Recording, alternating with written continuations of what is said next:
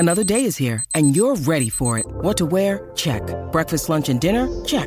Planning for what's next and how to save for it? That's where Bank of America can help. For your financial to-dos, Bank of America has experts ready to help get you closer to your goals. Get started at one of our local financial centers or 24/7 in our mobile banking app. Find a location near you at bankofamerica.com/talktous. What would you like the power to do? Mobile banking requires downloading the app and is only available for select devices. Message and data rates may apply. Bank of America N.A., member FDIC. When you need mealtime inspiration, it's worth shopping Kroger, where you'll find over 30,000 mouth-watering choices that excite your inner foodie. And no matter what tasty choice you make, you'll enjoy our everyday low prices, plus extra ways to save, like digital coupons worth over $600 each week. You can also save up to $1 off per gallon at the pump with fuel points. More savings and more inspiring flavors make shopping Kroger worth it every time. Kroger, fresh for everyone. Fuel restrictions apply.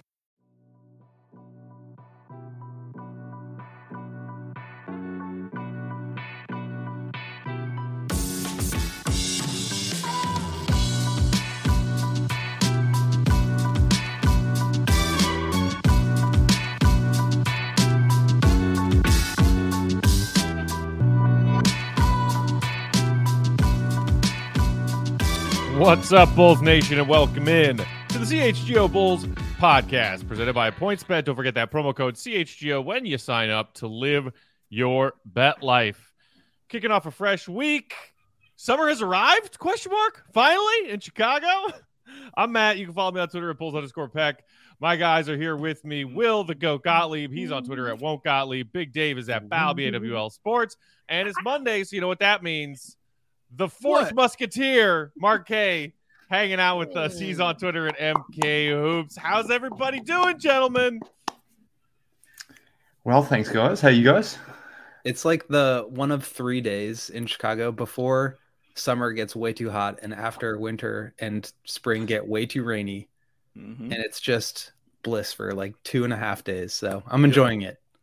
Yep. Exactly What's too hot for you guys? I feel like 22 degrees, my temperature would be like steaming over there.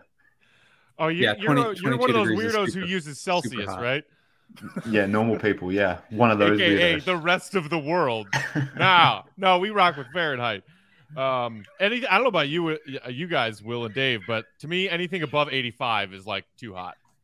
Yeah, I would even go like 80. Yeah, 80. I'd go 80. 80. Right. Yeah. 80 is hot. I'd go 80 is too hot. Give me 75 or 70. Yes, and Dave. yeah, that's Dave. awesome for me. I like option weather. I like to be able to choose what I wear and not the sun telling me what the hell I need to wear. So yeah, I like option weather, sir. Not you, Matt. Matt just is butt naked all the time. So hey, man, different. Forecast says it's going to be 84 degrees tomorrow. I'm wearing shorts, tank top, of Burks to the studio. Get ready. Will, you're about to meet Summer Peck. Only few have. I'm sorry in advance. I can't wait for this honor. It's happening. It's special. Come on, what are you talking about, Dave? Everybody loves when I. That's a word for it. Yes. I didn't see anything written in writing about what we are and are not allowed to wear to the studio/office. Hey, listen, I did not see a no tank top rule. I did not see a no Burks rule. When I first took this job, my very first question was, "Can I wear a hat?" Literally. It's always better to ask for forgiveness than permission. Isn't that what they say? Bingo. So. Absolutely right. So you'll be okay, Matt. Speaking of asking for forgiveness, are you guys ready to talk about Patrick Williams? JK, Mark, I'm not going to make you apologize for anything. I was just waiting. I was trying to connect the dots there. What am I saying sorry for exactly? Yeah, right. For not believing in Patrick. That's what. Lord. We're continuing our string of player evaluations from the 21-22 Chicago Bulls season. This week, we're kicking off with Patrick Williams. So we will give out our grades, talk about his offseason and projection for next season. And then with the remaining time we have at the back end of the show, we'll talk about Jokic being named MVP and then also some of these playoff games from the weekend, if we've got time to squeeze that in as well. All right, gentlemen, let's dive into Patrick's grades. I love how for offense, all three of you guys went with C-. I'm guessing, as we did last week, we weren't like comparing notes before putting in these grades. Obviously a small sample size, just 17 games played, the first 5 of the season, fractured wrist in that game against the Knicks, then comes back in mid to late March, plays the final dozen regular season games, plays in all 5 playoff games. But offensively, Mark, let's start with you. Compared to maybe what you were hoping to see from Patrick, why the C-? For me, I guess offensively, the only thing I really wanted to see from Pat was shooting, jump shooting, because that's what the team was desperate for when he came back. Like, we all knew about the Bulls' struggles from 3-point line, the fact that they were bottom of the league in 3-point attempt rate. Like, that's what I wanted him to see from him. And like, I thought that would be the easiest way for him to find a place within the offense. It's what the offense desperately needed. Playing around Vooch, Levine, and DeMar, you need that fourth guy or that power forward guy to be a spot-up shooter. We can talk about if that's Pat or not, but nonetheless, like, in terms of what I was expecting, which was very minimal, I guess. I wasn't expecting to do stuff off the bounce or to come in and, average 15 points a game or something like that, given the amount of time he lost. But like, I was expecting the 3-point volume to be a lot more than what it was. And his 3-point attempt rate was, amongst the lowest on the team, which is not good enough for me. Like, the fact that his 3-point attempt rate was lower than Javonte Green's, Derrick Jones Jr.'s, Io's, like, that can't really be the case to me. For Pat as well, like, I feel like his 3-point attempt rate needs to be up around 40 to 50% for this team to maximize itself offensively. And, his 3-point attempt rate was only 28%. So that's not high enough for me. And given that I was only hoping and expecting him to do one avenue of things on offense, he didn't really, I guess, pass that grade for me in that sense. Nor did he do enough in other areas to maybe necessarily make up for that. Right. Yeah, that's exactly where I was going to go. And just to kind of like zoom out and give context, we all know he missed, I think it was 55 games with the wrist injury, ended up playing 65. Ended up playing only 17 games, and he shot 53% from the field, 52% on threes. But to Mark's point, super low volume over a really short period of time. So I think for me, those numbers are great. You'd rather see higher percentages than lower percentages, obviously. But I tend to agree with Mark that like the sample size here is not really big enough for me to be confident in his shooting ability, especially when you couple that with just watching him play and seeing how hesitant he is to shoot those threes, seeing how many times he passed them up against in that Buck series. And then, he didn't really wow me or even show very many flashes, with the exception of kind of that Timberwolves game, the last game 82 of the season, in terms of being able to create his own shot or just aggressively go to the basket. So for me, with a young player, obviously the 20 years old thing, and he's still developing and trying to navigate his way into the offense with a bunch of now veteran players. I just wanted to see at least some more flashes, and I don't really feel like I saw enough there. Yeah, I think the three of us saying C- is basically saying we didn't see enough, but he's not trash. And right. I think that's like the bottom line of it. You didn't even see 20 games from him. This taking away the 5 playoff games, but you didn't see 20 regular season games from him. So it's just hard to evaluate that. And the game that I really saw him doing what I wanted to see him doing, which was finding his own offense, because no plays were going to be run for him. So I wanted to see if he could find his own offense within the system. I saw him starting to do that in that Knicks game, and then he was gone, and he was out of there. So, and he came into those 4 games. He was injured playing in those 4 games. So it's really hard to evaluate that. But at the same time, when he came back, just looking like he didn't want the basketball, like Will said, looking scared to shoot the ball. But then you get to Minnesota and he's like, I'm the best player in the world. And it just goes crazy. But again, he wasn't playing against, higher up competition, but he did play solid, I thought, in the playoffs. I saw a little better from him from that, but that C- was more for the regular season. And it's more of an incomplete. If you want to call it an incomplete, I think that's an acceptable grade as well. But yeah, he's not trash, and there's something there, but there wasn't enough for me to say you should get higher than this grade right here. And I think the one other thing I'll add on that is I totally agree that, a lot of it is just like, we can't really tell what was going on there because so many weird things happened to his season. So like for me, it just comes down to like, what is his mentality and what is like, did he show like a lot of feel for the game? And I think he showed moments of it, particularly in that Minnesota game. But the fact that like Billy had to call him out publicly on multiple occasions and be like, this dude has no foundation for having an NBA professional career. Like he just came in and was double fisting chicken parm. Like I forgot about the chicken parm quote. It was I'll so never good. forget the chicken. That was like one of my favorite quotes of all time.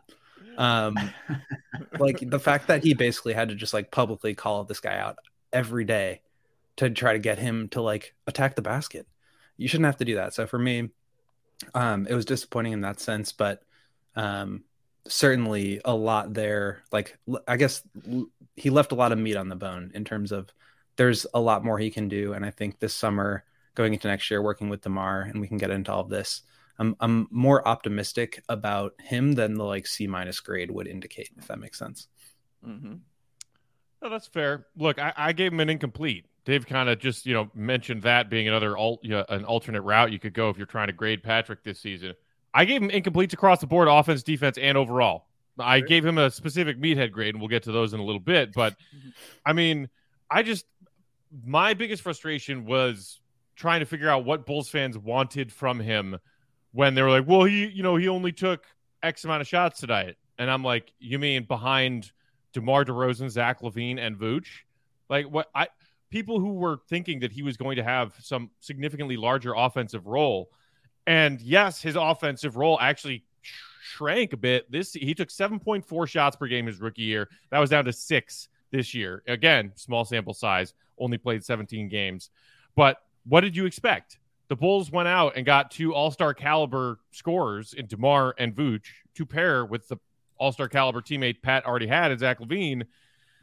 I mean, if anything, I would say that I'm with Mark on the would have loved to see him get some more threes up, and him talking about that attempt rate, because even that was down.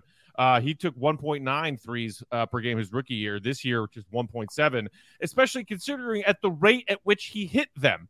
And us talking about, especially once this team lost Lonzo Ball, for the love of God, where are you getting your three-point shooting from? And he knocked down a bunch of threes in that playoff series against Milwaukee, but in the regular season, he didn't even take 2 threes per contest, despite the fact that he shot them at a clip of 51.7%. He was shooting over 50% on his threes and only took 2 per game. And maybe that's just because that was all that was available to him, versus those arguing it's not that was all that was available to him. It's just he wasn't aggressive enough trying to get his shots, get the ball, and get the ball up when he had the ball. So I'm somewhere in the middle there on that argument of he wasn't aggressive enough on offense versus like, well, what did you want him to do? He's, especially once he started the season as a starter, came back off the bench, and then eventually earned his starting job back. He's offensive option number 4 at best in those starting lineups. So, and as Dave touched on, when he was playing on some of those shorthanded rosters down the stretch, then you saw him actually say, okay, I can score and I can put my stamp on this game on the offensive side of the ball. I still believe that part of Pat is in there, but Will, to your point, I am a little bit concerned about if he has that aggressive mentality of, as he develops and as he ages and enters the prime years of his NBA career, ideally putting his foot down and saying, give me the damn ball, it's my turn to score. But I mean, he's playing a supporting role on offense this season, and I don't have a lot of issues and bones to pick about that. I think there's sort of a middle ground between just stand in the corner and catch and shoot when you're open, and like this Minnesota game where he shot, I think, 21 field goal attempts. Like if you remove that game, his field goal attempts per game goes all the way down to 5.1 attempts per game. So and Billy said this too a million times, that like he's got to be able to like create offense for himself within the flow of the larger offense. Like, yes, DeMar, Zach, Vucevic are going to have the lion's share of usage here, but like that doesn't mean that he just has to stand in the corner. There are still opportunities for him to, whether it's attack closeouts or, running some sort of secondary offense when the ball gets reversed. Like he didn't really show anything. And I think it becomes even more disappointing when you see, oh, look at this Minnesota game where he scored 35 points on 21 shots and he got to the free throw line, what was it, 14 attempts like that. He's got this player in there. And so it almost moved his grade down for me even further because I know he's got that. Yeah. And I would say it's not for me. It wasn't frustrating. I mean, disappointing, excuse me. It was more frustrating seeing that than anything. And look, it's not like a Lowry Markkanen situation where you need him to be that number 2 dude on your team, at least that number 2 guy on your team to be successful, and he just wants to stand in the corner and shoot threes all day.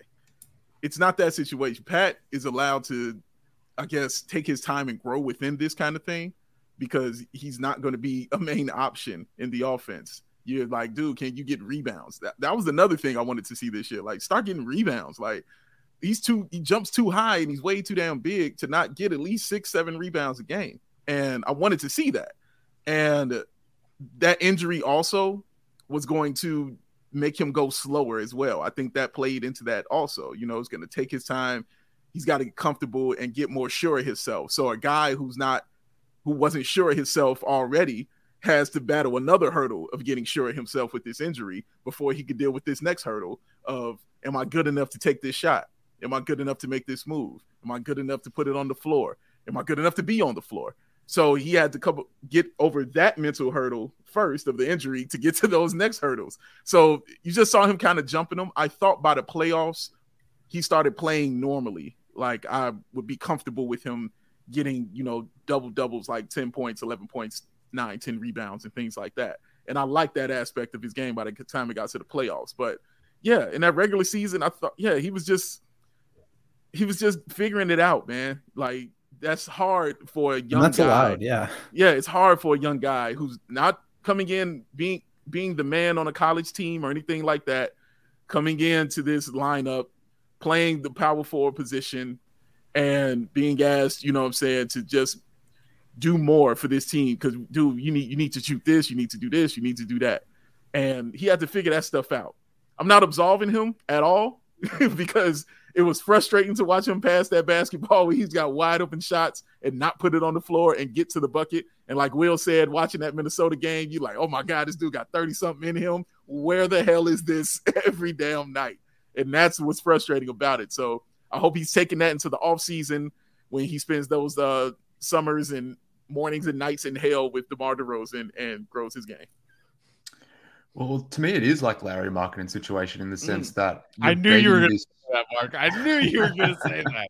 Well, I mean, it's essentially the same conversation. We're begging for this dude to be part of the offense. Like, how many times did we spend, years talking about Lowry? Like, why isn't he, taking X number of shots? Why aren't the guards getting him the ball? Why isn't he being more forceful? To me, it's the same conversation in that sense. And like Patrick Williams' usage of this season, albeit on 17 games, was exactly the same or virtually the same as it was in his rookie season. Like, he is a passive player, and I'll get into that more when we get into our meathead grades. But like, this is maybe just who he is, and it's not necessarily part of, who he is, so to speak. But coming back to your point, Will, like around there being a middle ground in terms of the offense for Pat, like, obviously he's going to be shut out some because you've got Levine, DeRozan, and Vucevic, and that should always be the case. Anyone who wants the offense run through Pat when you've got those guys on the floor is just kidding themselves. But in thinking about that, like the Clippers game was for me at least, a perfect example of the work that I would at minimum expect from Patrick Williams, where he had those 2 corner threes, he had those 2 huge dunks where he was cutting off the ball. And Javonte Green, in that sense, is the baseline. Derek Jones Jr. is the baseline. Like, they showed that they could do stuff in the offense by moving and that they can get the ball. So, like, part of it is, yes, that Patrick's going to be frozen out because he's playing with, 2 lead guards who want to do stuff on ball. But at the same time, there's always going to be an opportunity in that offense for Patrick Williams. One of the things that annoyed me all season was, fans whining about Billy Donovan not getting Patrick Williams looks. Like, are you telling me that Billy doesn't want Patrick Williams to do anything in offense? Are you telling me that Karnisovas and obviously don't want Patrick Williams doing anything on offense, just sitting there standing in the corner? Do you actually think that's by design? Do you actually think that they're comfortable with him just being stationary there and not moving off ball? Absolutely not. So that was one of the things that annoyed me all season. And to me, I think it's just a natural tendency for Pat to, and in the same way it was for Lowry, they're more than happy to be team guys, more than happy for others around them to sort of do their thing. They're selfless to a point where it's almost become selfish, I guess. So that's something that needs to be corrected next season. I don't know if it can, because maybe it's just a natural tendency. Like, Lowry is still that same dude 5 years in. Are we going to be thinking and talking about Pat, at the same way in 5 years? I hope not, but I think it's plausible. The same way we did the same thing with Wendell Carter as well. Like, sometimes it's just tendencies. See, well, I need you to break that down for me a little more, though, because the reason it's not the same with Lowry, because like I said, like Lowry, we were dependent on him. He had to be that dude for the Bulls to be successful. And I don't think, well, at least let me speak for myself. I wasn't looking at Patrick Williams to be that dude for the Bulls to be successful on this team this year, or even going into next year. Like, I'm comfortable with him being a fourth or fifth option on his team. Whereas Lowry, I'm like, no, you've got to be that guy if we're going to have any chance of winning. So it was more a disappointment watching Lowry do those things than it was Patrick for me. Can you kind of break down your side of that? Well, I mean, it's dependent in the sense that, like, we come back to the shooting perspective, or, when the ball swings to the opposite side of the corner or whatever it may be, it's depending at that point that he doesn't record scratch threes, and any offensive advantage created at that point by DeMar or Zach, that he doesn't stop and think before shooting the ball. Like, that to me is hugely important. And like, with this offense, the way it's structured and the fact that there is no shooting on this team, hopefully that changes going forward. But you just can't have players like that are going to turn down shots. And you can say the same thing about Io towards the back end of the season as well. Like, he was doing the same thing that, DeMar and Levine would spend, valuable seconds of the shot clock creating time to create an advantage. And then all of a sudden the ball swings, gets to someone like Pat or Io, and whatever advantage that was created is just dissipates because they think, or they don't shoot the minute they get the ball. So that to me does matter. And like, in terms of the dependency of this team going forward, like, I would argue like the ceiling of this team is going to be dictated by Patrick Williams. So in that sense, maybe he's more important now than what he would have been last season, where you were effectively like in a mini tank type thing, or some sort of rebuild where you clearly weren't going to be winning many games. Whereas now, like, when you're going to be capped out, when you're essentially running back the same team, and we're talking about internal growth and that being the next step for the team in terms of getting to a higher ceiling, I would argue now that Pat's probably more important than he's ever been. Yeah, I think that's a really good point. Something I wanted to talk about during the sort of overall section of this is just like, what do the Bulls need from him? What do they need him to become? And it makes me think of teams like the Warriors and Jordan Poole, who is obviously like 20, 22, 23 years old. And he needed to turn into this guy, to turn into what he is now, in order for the Warriors to reach the level, to get back to this level that they're at. Because like, Klay's just not that guy anymore. He's awesome at what he does, but what he does is not 2016, 2017 Klay. So it would almost be better for the Bulls if Patrick became so good that he had to be the second option or the first option. Like, that would be the ideal scenario. And so, obviously a lot of that comes back to mentality and like, is he willing to sort of put his foot down and involve himself? But like I said before, I think there's a middle ground here where it's not like he's just totally hijacking the offense and taking every single shot and like preventing DeMar from getting the ball, but he also needs to like evolve into a player that's like gonna be able to do more than just catch and shoot 3 quarter threes in a game. And I'm not getting no Patrick Williams hot sauce sent over to me from Finland either. I'm not doing that. That's because he's not from Finland, Dave. Exactly. That's my point. I went international for that man. Damn it. All right. Still ahead. We got to get to our thoughts on Patrick's defense, our meathead grades. That's all on deck. But first, Big Dave, tell the people about PointsBet, would you please? I shall. Because the best way to support CHGO, all you cool, wonderful, beautiful people out there, is to download that PointsBet app and use that code CHGO when you sign up. And if you do that right now, you will get 2 risk-free bets up to $2,000, which I'm told by Stefan No is absolutely incredible. But that's not it. If you make a $50 or more first-time deposit, you will receive a free CHGO membership which unlocks all of that web content, and you'll even get a free t-shirt of your choice from that CHGO locker. If you look at the Avi on Mark K's Twitter, you'll see him wearing one of those awesome shirts. That's $2,000 in free bets, a free CHGO membership, a free t-shirt from the CHGO locker, all for making a $50 or more first-time deposit at PointsBet. And introducing that live NBA same game parlay, because for the first time ever, you can build the perfect live NBA same game parlay, and you can do that only with PointsBet. Dramatic pause. Combine your favorite bets anytime during the game, and if you want more, you can boost your live same game parlays. You can watch live, parlay live, boost live, and partay live, all with PointsBet. And now, in this beautiful state of Illinois, in this actual rational, okay to deal with weather that's going on here in Chicago, you can go outside. But why would you go there? You can go outside and just look on your phone and download that PointsBet app and register your account from start to finish, all from your phone. So what are you waiting for? Because once the game starts, you don't just bet. Wheel to thrill, what you do? You live your bet life. PointsBet. But out. All right, guys, moving on. Patrick's defense. Big Dave, C-. Will, C-. Mark, C-. Myself, incomplete. Let's okay. Each of you pick one thing about Patrick's defense that you were either encouraged or discouraged by in these 17 games this season compared to what you saw from him on defense his rookie year. Big Dave, you go first. I was encouraged by his help defense, because he showed that, in his rookie season, especially when guys are going up, for alley-oops or blocks, he was showing his athleticism that way. He did that again this season as well. He always, that's 2 straight seasons he's had blocks where I'm like, oh my God, you know what I mean? I'll just look at it like, oh my God, this dude is a freak. And I just freak out at that athleticism and I get excited, but he just got lost a lot. You know what I mean? And I was very discouraged about that, watching how lost he would get on defense.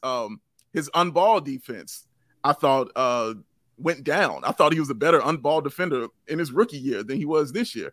Because if you remember, when he was guarding guys like LeBron and he was going up against guys like Kawhi, he was getting that respect from them. They were like, hey, man, this dude's pretty good. Kevin Durant also. They were like, this dude is pretty good. He's pretty solid. He was playing solid defense against those guys. I don't know where that went this year, but it wasn't there for him when he was guarding those guys. Like, he was a complete non-factor for me in that sense. So, yeah, that was my encouragement this current. I see the freak athleticism. It's encouraging. I like how he can get the block and start the break.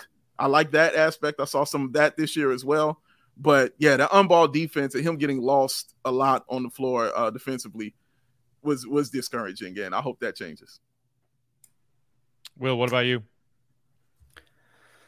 I think I don't know if it's like a discouraging thing, but I would say the one area where he needs to improve that I think will improve his entire defensive game more than anything else is just his ability to get skinny through screens and just get over screens so that basically what happens is he'll be screened in a pick and roll and he's just out of the play. He gets stuck and it's then it's 2-on-1. Yeah. And like, if he's able to just like fight over a screen, he will be like a very solid defender. And then anything more will like turn him into a good or great defender. So I think that should be like number one thing that he needs to work on. But to your point, Dave, like there are moments when you saw the flashes, like I think, was it the Clipper game where he had the back-to-back blocks that led to one I think was a layup for Io, and then he had another layup. So you see the moments, and he was definitely lost at times, but I think that's allowed for a player that's really young and for somebody who, didn't really see a ton of minutes. Like I'm more forgiving of sort of off-ball lapses. I also like, this is kind of just on a total tangent, but like this dude is one of the only players I've ever seen in the NBA who gets like rebound highlights, who like flies out of nowhere and gets the ball. And I'm like, oh my God, he just had a highlight that was a rebound. Not since the What like was Dennis Charles' Rodman. nickname? Or the Round mound of the rebound. round mound rebound? Round of rebound. Wop when he would bam get those boom. rebounds, and he's on the break and he two-handed finish.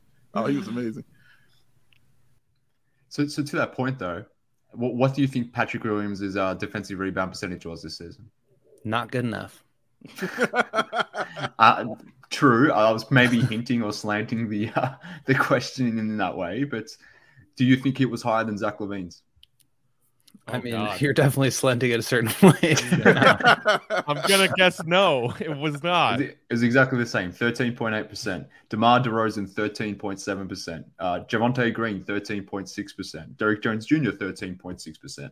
So he has the defensive rebounding highlights because he gets up there and when he does bring it down, he does smash that ball down into his mitts. So that is fun to see.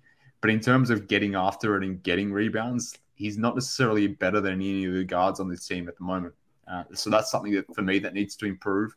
And where you mentioned that maybe you're a little bit more lenient in terms of off-ball defense, like I'm not. Like to me, that's a non-negotiable in terms of what he needs to bring. Like fair enough if he can't stop Giannis. Like let's go to the playoffs. I wasn't expecting Patrick Williams on-ball defense to be competitive against Giannis or insert any star player. Like to me, that's an unfair expectation for a guy just coming back who has missed most of the season, needs to get his conditioning in, coming up against the best players in the NBA, let's say, from a wing perspective.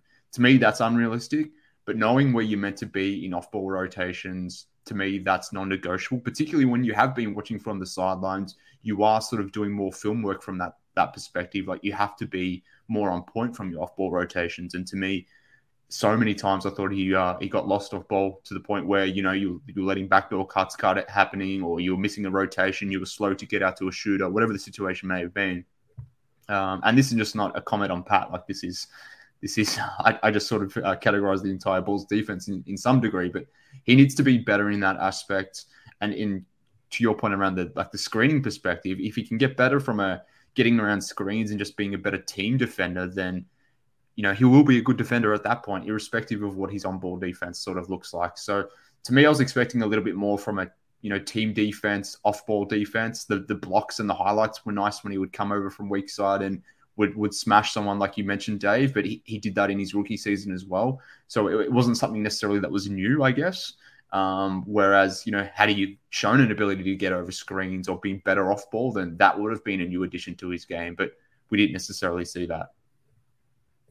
Yeah, I think if it were a larger sample size, I would be significantly bummed, more so about Patrick's defense than his offense this year, because I think it's attached to my expectations for Pat when the Bulls drafted him 4th overall, which was, all right, this is definitely, more so of a project, young, one-and-done player who didn't even start on his college team, although I think that whole didn't start thing was, overblown. It didn't necessarily matter as much as people wanted to believe it did, but still, I saw him as a NBA level 1 through 5 defender that this Bulls roster desperately needed.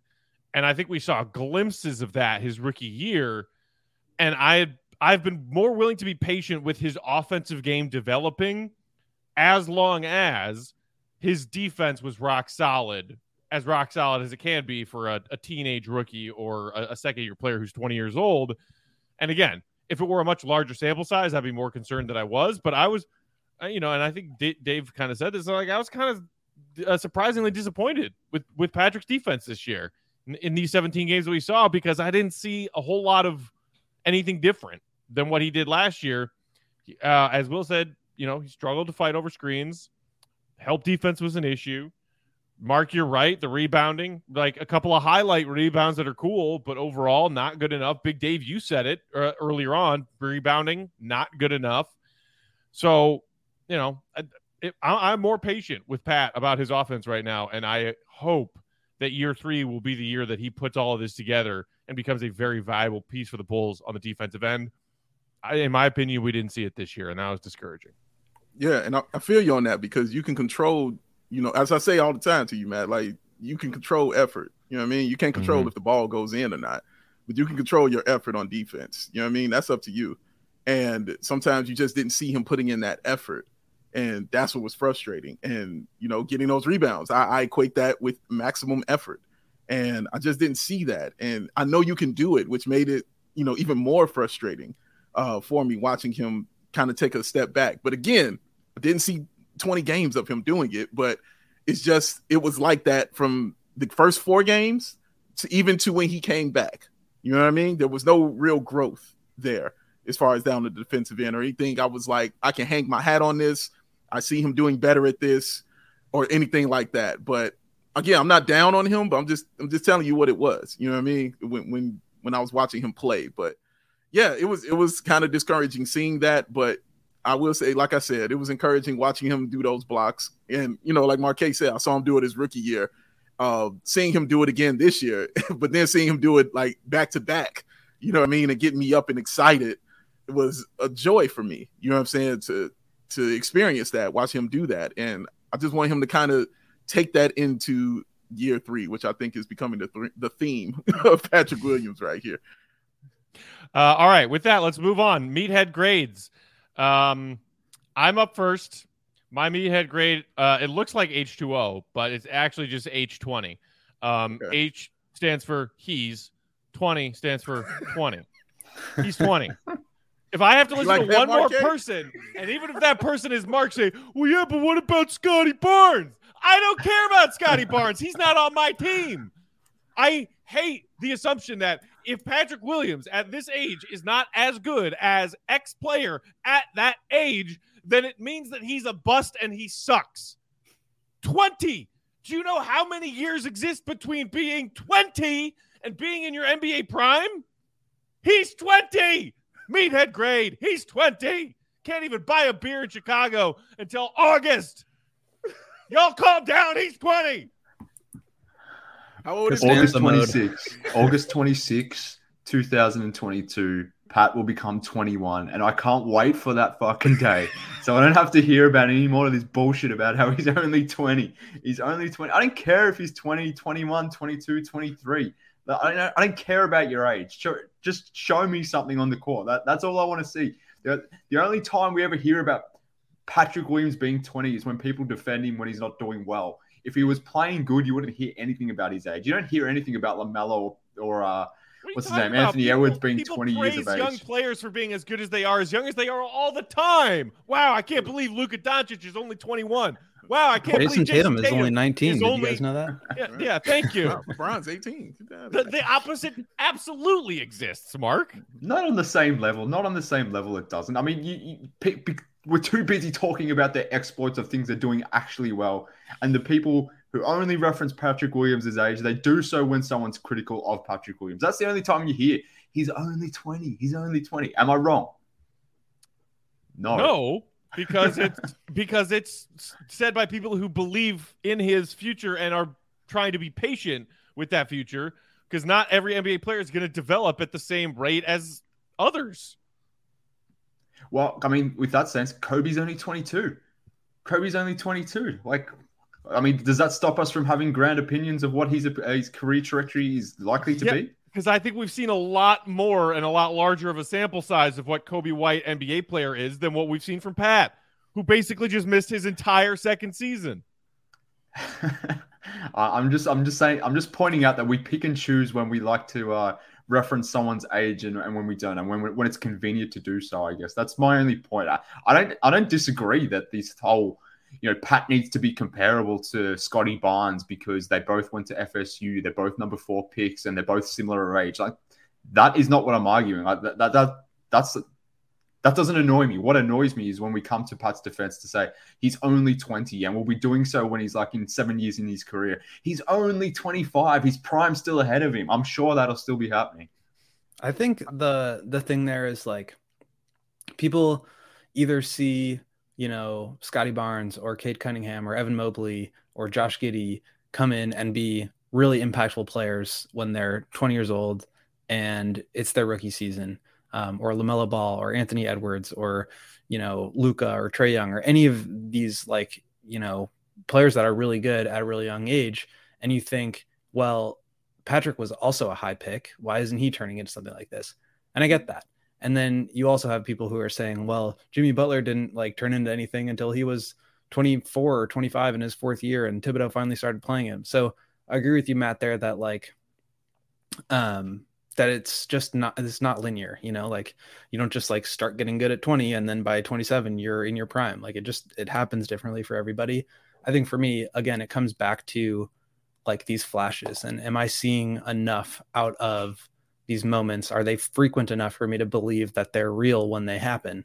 And I think that's why you're seeing C minuses for me across the board, because it's just like happening not as much as I think it needs to for me to feel confident in saying that he's like going to be this all-star caliber player that I think the Bulls hope and kind of need him to turn into. So for me, my meathead grade was, what was it? 4 a.m. 4 a.m. Yeah. So that's what time tomorrow's going to be waking them up in the morning to do their little workouts in LA.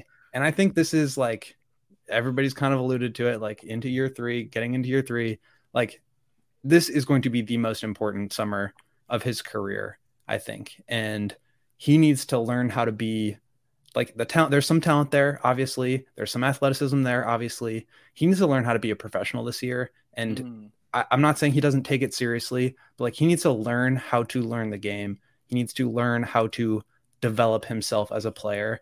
Like he can't rely on anybody else. He needs to like, work with DeMar, see how DeMar has basically like figured out how to master his own game and get on that right track. So for me, it kind of like, it starts here where you've seen some of the stuff, not enough in my opinion. And this is go time. This is like phase one. And if we get into next season and we're still not seeing it, that's going to be really disappointing for me. I'll tell you who I'm more concerned about in this anything is C-Red Ted, because when he turns 20 years old and he's wondering why his dad is mad at him all the damn time, he's going to understand why he's just going to play this back. Like, he's you're already 20. Why don't you get your shit together? Look, if C-Red Ted gets drafted by the Chicago Bulls at number 4 and people are saying he's only 20, I guarantee you at that point, I'll be one of those people that are saying he's only 20. in that occasion, I will allow it. But for Patrick Williams, no, I don't want to hear about it. Not my kid, not my problem. So what? I don't think you touched on specifically what your meathead grade was, Mark. Passive P? No, I was too busy yelling at you. Yeah, passive P. This speaks to Will's point that he sort of ended there on there, like and thinking about next season. I just don't want to hear about. I don't want the conversation anymore to be about Pat being aggressive, or he needs to be more willing to get off ball, or more willing to get on ball, more willing to shoot threes, or just shoot more generally. I just don't want that to be something that we have to discuss again. Like, even if he's not a primary option, if he, so be it. So long as he is taking advantage of the attempts that come his way, and we don't have to think about where is this dude? Is he part of the offense? Why is he not doing anything? Like, is this him? Is it Billy? Is it the scheme or any of that sort of stuff? Is the teams freezing him out? Like, I just don't want that to be the conversation anymore. I want that to be eradicated, and I just want to judge this dude based on what he's putting out there and it being a maximum effort. And I don't think that has been necessarily the case in his first 2 seasons. I think just his approach has maybe held him back some. I don't think it's been the coach or the scheme or anything like that. That's my personal opinion. I think there's always going to be room for Pat to do his thing. So I just don't want that to be part of the conversation anymore, because, I'm hopeful that it doesn't have to be part of the conversation, because he comes out and just, at least be a good role player offensively and does some stuff that we all think he can do. Basketball player, like just go out there and like be a player. He's a just baller, go out something. Will. Give me what I saw against the Clippers. You only took 4 shots against the Clippers, but he didn't have a shot in the first half. So I was about to say I didn't complain that game, but that's not true. I did complain in the first half because he didn't take a field goal. But who he was in that second half is exactly who I want to see, and he didn't do anything special.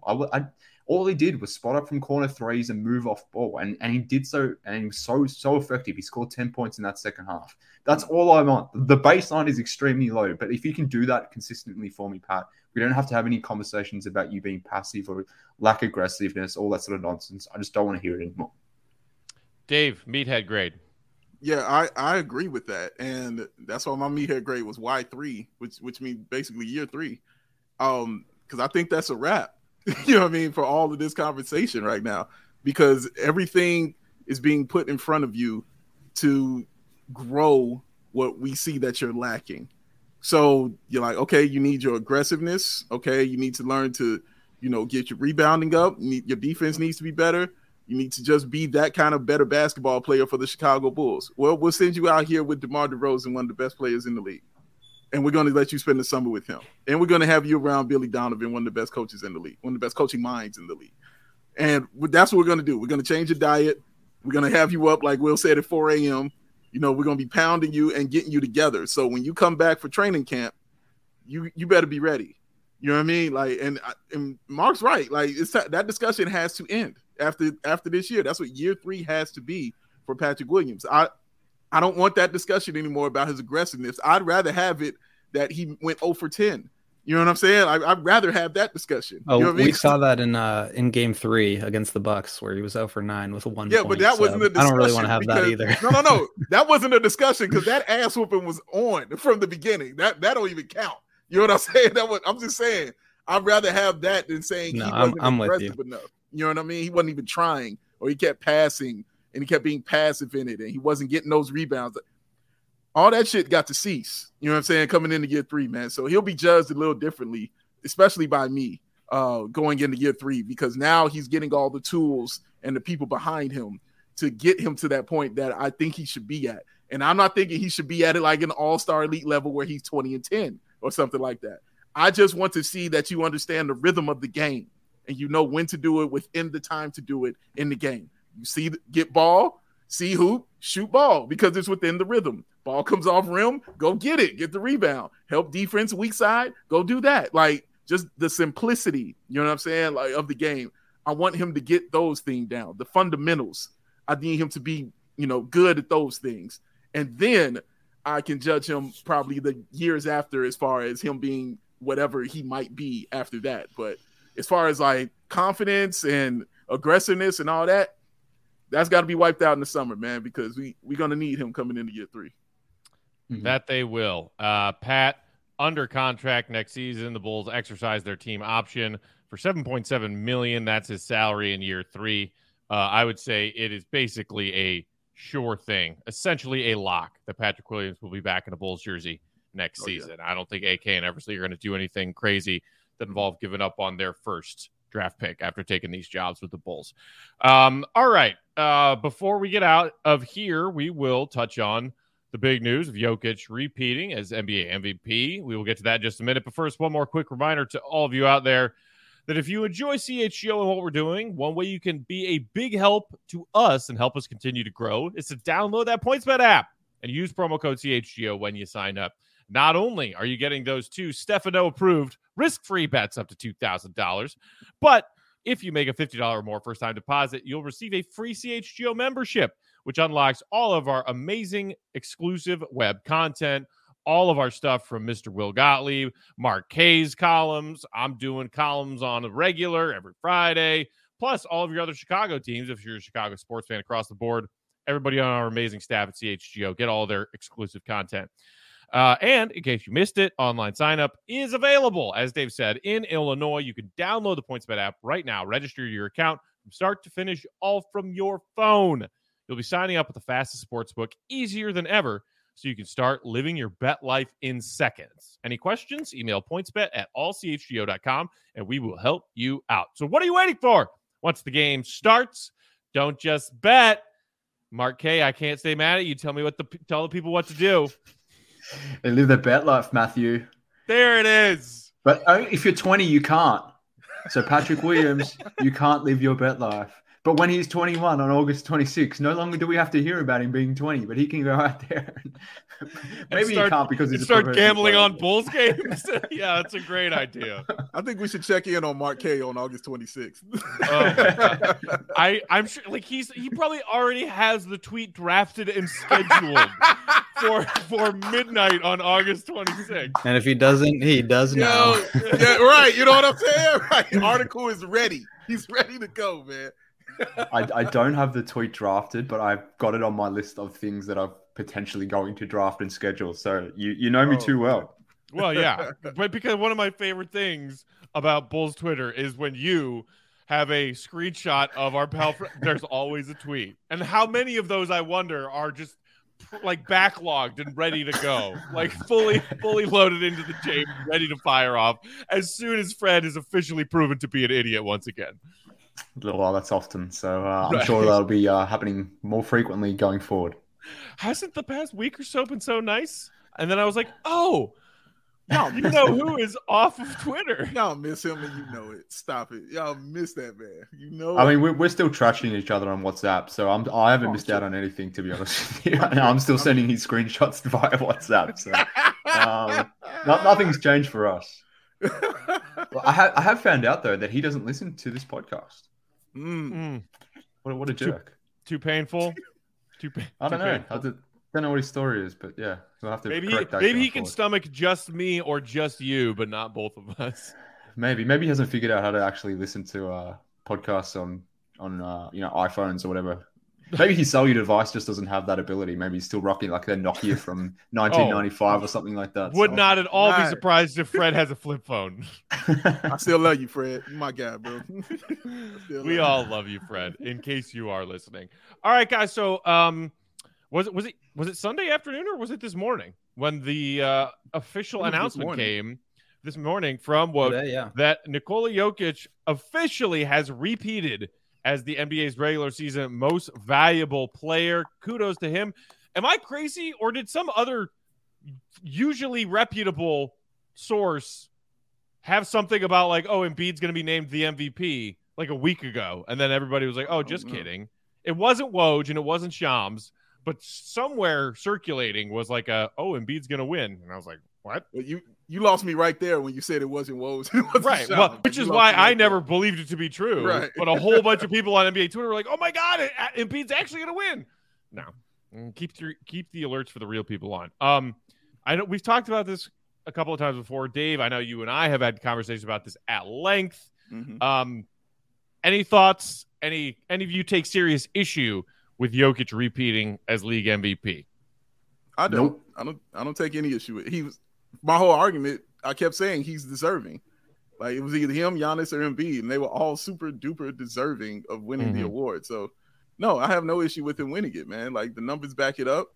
He's an incredible basketball player. Like anytime I can argue that your passing skills are on level with Jason Kidd, and it's a valid argument, like you're really, really good. You know what I'm saying? That's your job and what you do. So no, kudos to him, man. He's back-to-back MVP, man. Shout out to him. It's a very impressive feat in the history of the game. I couldn't tell you exactly off the top of my head how many people have went back-to-back, but I can tell you it's not very many. And the ones that 15. have been 15. The ones that have are just like, it's Michael, it's Magic, it's Larry, it's Bill Russell, it's Wilt, it's Jokic, it's Giannis, it's LeBron. Magic. Yeah, I mean, the list is, of the premier players in the history of the game. And I think Jokic is kind of creeping into that list. I think he clearly did the most with the least. And I don't know if that's kind of how the award should be assigned. Like I don't know if you should necessarily get like punished for having good teammates. But from start to finish, what he did for that Nuggets team was just outrageous. I think there really wasn't a wrong answer in terms of whether it was Embiid, Jokic, or Giannis. Any of them could have won. I wouldn't have been mad if, Giannis or Embiid won, but I do think Jokic was the most deserving. He's just an absolute freak. He's amazing. He's so much fun to watch. He's so good. More impact, I think, on winning than just about any player in the league right now. And he's just so incredibly fun to watch too. He became a very solid defender this year. His passing is obviously, as good as it gets in the NBA, not just among centers, not just among like NBA history centers, but like players of all time. And he really started to like score at a high level this year. So I think he just had an incredibly complete season, played at such a high level. I think he wins it for sure. Yeah, to me, he was the obvious choice. And I say that because, for the Nuggets to have 48 wins, the whole standings conversation meant nothing to me because, irrespective of the Bucks being 3rd and 4th and the Nuggets were 6th in their respective conferences, like there was a 3-game separation between them. So you mentioned there, Will, like you don't want to punish the Bucks and the Sixers for having better teammates, but at the same time, like they do have better teammates and they have to have more than 51 wins. If a guy like Jokic, who's breaking all advanced metrics, is literally there in the same number of wins, basically. So, from that perspective, he ticked all the boxes from a narrative point of view. For me, at least, the numbers, everything. So he was the MVP in my opinion. I'm glad he got it. I'm glad that's going to make some talking heads mad. I don't understand. I guess the thing that annoys me most about this whole thing is why is the MVP announced before some of these other awards? Like either do it first or do it last. Why are you doing it sort of in the middle? Like I'm pretty sure they haven't done Coach of the Year yet, have they? Monty Williams was officially named, but it happened after Jokic being named MVP. Okay. Right. Yeah, so like I don't know, like maybe it's just the way it's done now, but like it just kind of felt like there wasn't much significance to this in some sense. Like it just, Woj dropped a tweet and there it is sort of thing. But like, I would kind of like them to lead off with the MVP or make it a big thing and close with the MVP. But I don't know. It doesn't seem like it has been that thing. Maybe it's because the MVP discourse was so huge and so chaotic and bad at times during this year that people were sort of over it at this point anyway. So I don't know, but that was kind of Mark, the way I sort of deal with it. You got to find a problem with something. Like they get the award right, you're finally on board, and you just had to find a problem with something. I'm a glass half empty kind of guy. Why are you only just figuring this out? Damn, you're right. I wasn't even thinking on that level. You're absolutely right. Damn. There's levels to it, Dave. But now that's all of them, right? So we know that all NBA teams, I think, are left. So all NBA has not been yet, but so we know that Marcus Smart won DPOY. We know that Tyler Hero won Sixth Man of the Year, MVP, and Coach of the Year. Am I missing anything other than the All NBA lists? But I think that's everything. Scotty Barnes, Rookie of the Year. Rookie of the Year, right. Like Pat couldn't do. I mean, what? Executive of the Year. Have we learned Executive of the Year yet? Scotty Barnes is only 20. All right. Hey, and real quick, shout out, though, for real, to Monty Williams for winning Coach of the Year because I thought he should have won it last year as well. But he was incredible, the job he has done with Phoenix, man. And again, you know what I say, Matt. He is Coach of the Millennium. Yeah. For what he's done with Cameron Payne, he is Coach of the Millennium, all right? COTM. OTM, baby. My only question is, he got something out of campaign. Why couldn't he get anything out of Chandler Hutchison? Tip 2.0. What's the deal there? Then he would be walking on water. Then we need answers, Monty. Hey, one man show you he's completely perfect. One man's trash is another man's also trash. I am in agreement with you guys. I think it was a very tight race between Embiid, Giannis, and Jokic. Would have been perfectly fine if it went to Embiid or Giannis, but I am with Will in that I think Jokic was just by a hair the most deserving when you talk about doing the most with the least. Not only being without Murray for the entirety of that season, but then also losing Michael Porter Jr. I mean, no offense to those Nuggets teammates of Jokic's, but boy, talking about doing a lot with a little. Before we get out of here, guys, so we saw over the weekend two series go 2-1, and then on Sunday, two series get tied up at 2. Mavs and Sixers both getting wins Sunday. Both of those series are tied at 2. Tonight, like right as we're about to wrap up these recordings, we'll tip off the first of the TNT doubleheader. We got 2 more game 4s, Celtics Bucks and then Grizz Warriors. Do either or both of these series get tied up tonight, gentlemen? Dave, you go. Oh man. I think the Bucks win this game. I just saw Robert Williams is going to be out. He's not playing. That's a huge blow. Giannis is getting into that God mode right about now where he's dropping good. That 40 plus. It's getting scary. It's a scary time for him. So yeah. And in the other game, no, I don't. You know what? I wouldn't be surprised if it got tied up, but I don't think it will be. I think it will be 3-1. But you know how good Memphis has been all season long without John Morant. But again, this is the playoffs. It's a whole different beast. But I think it'll be 3-1 in both of those series, I think. Didn't Pat say that Giannis isn't a god? Isn't that something that he said during the playoffs? Mm-hmm. I've forgotten it now, but we can tie it all back in He there. can still go God mode, though. I think that was go God mode without being God, sir. This is true. This is true. There you go. He puts his pants on like the rest of us. But at Giannis the same is time, only 20, though, from what I understand. Yeah, August 26th. Okay, that's what happened. But yeah, I have no idea what to make of this Bucks Celtics series. To be honest with you, I thought the Celtics would not pants the Bucks, but look like the much better team. But that hasn't necessarily been the case. And you mentioned it there, Dave. Like without Robert Williams, like that's concerning. So I wouldn't be surprised if the Bucks do go up 3-1 because of the Giannis factor. He's clearly been the best player in that series. And to me, with Ja, assuming he doesn't play, which it sounded like he wasn't going to play, then the Grizzlies have no chance.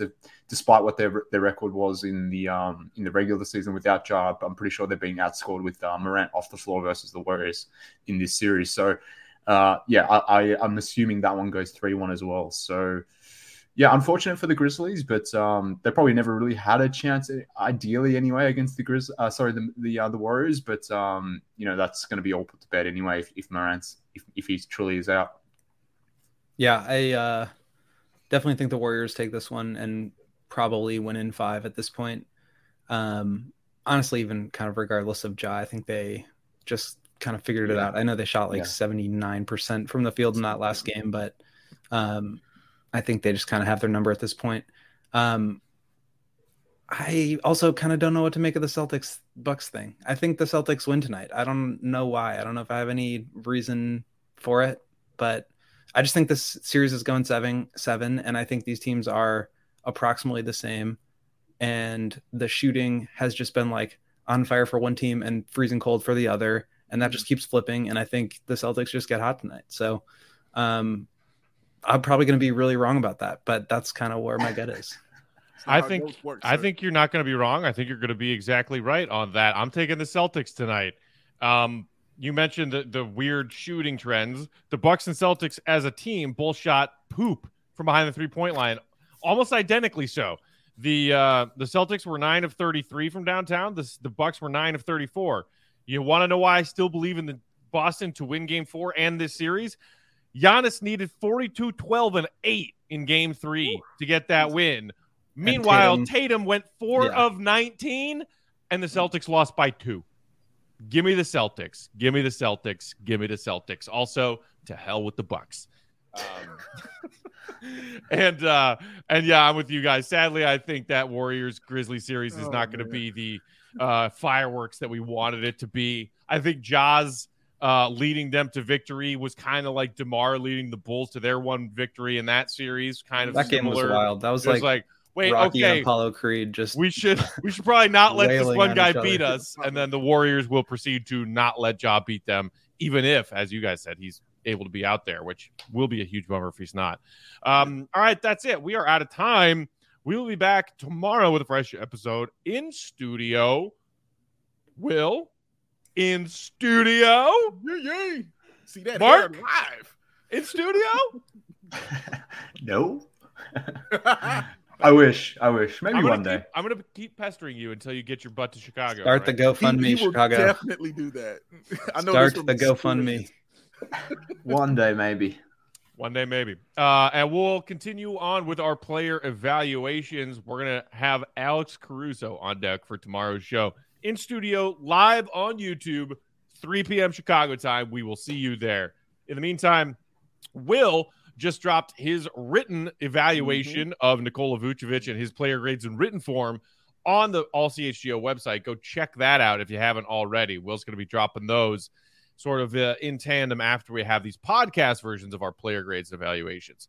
Follow Will on Twitter at Won't Gottlieb. Mark is at MK Hoops.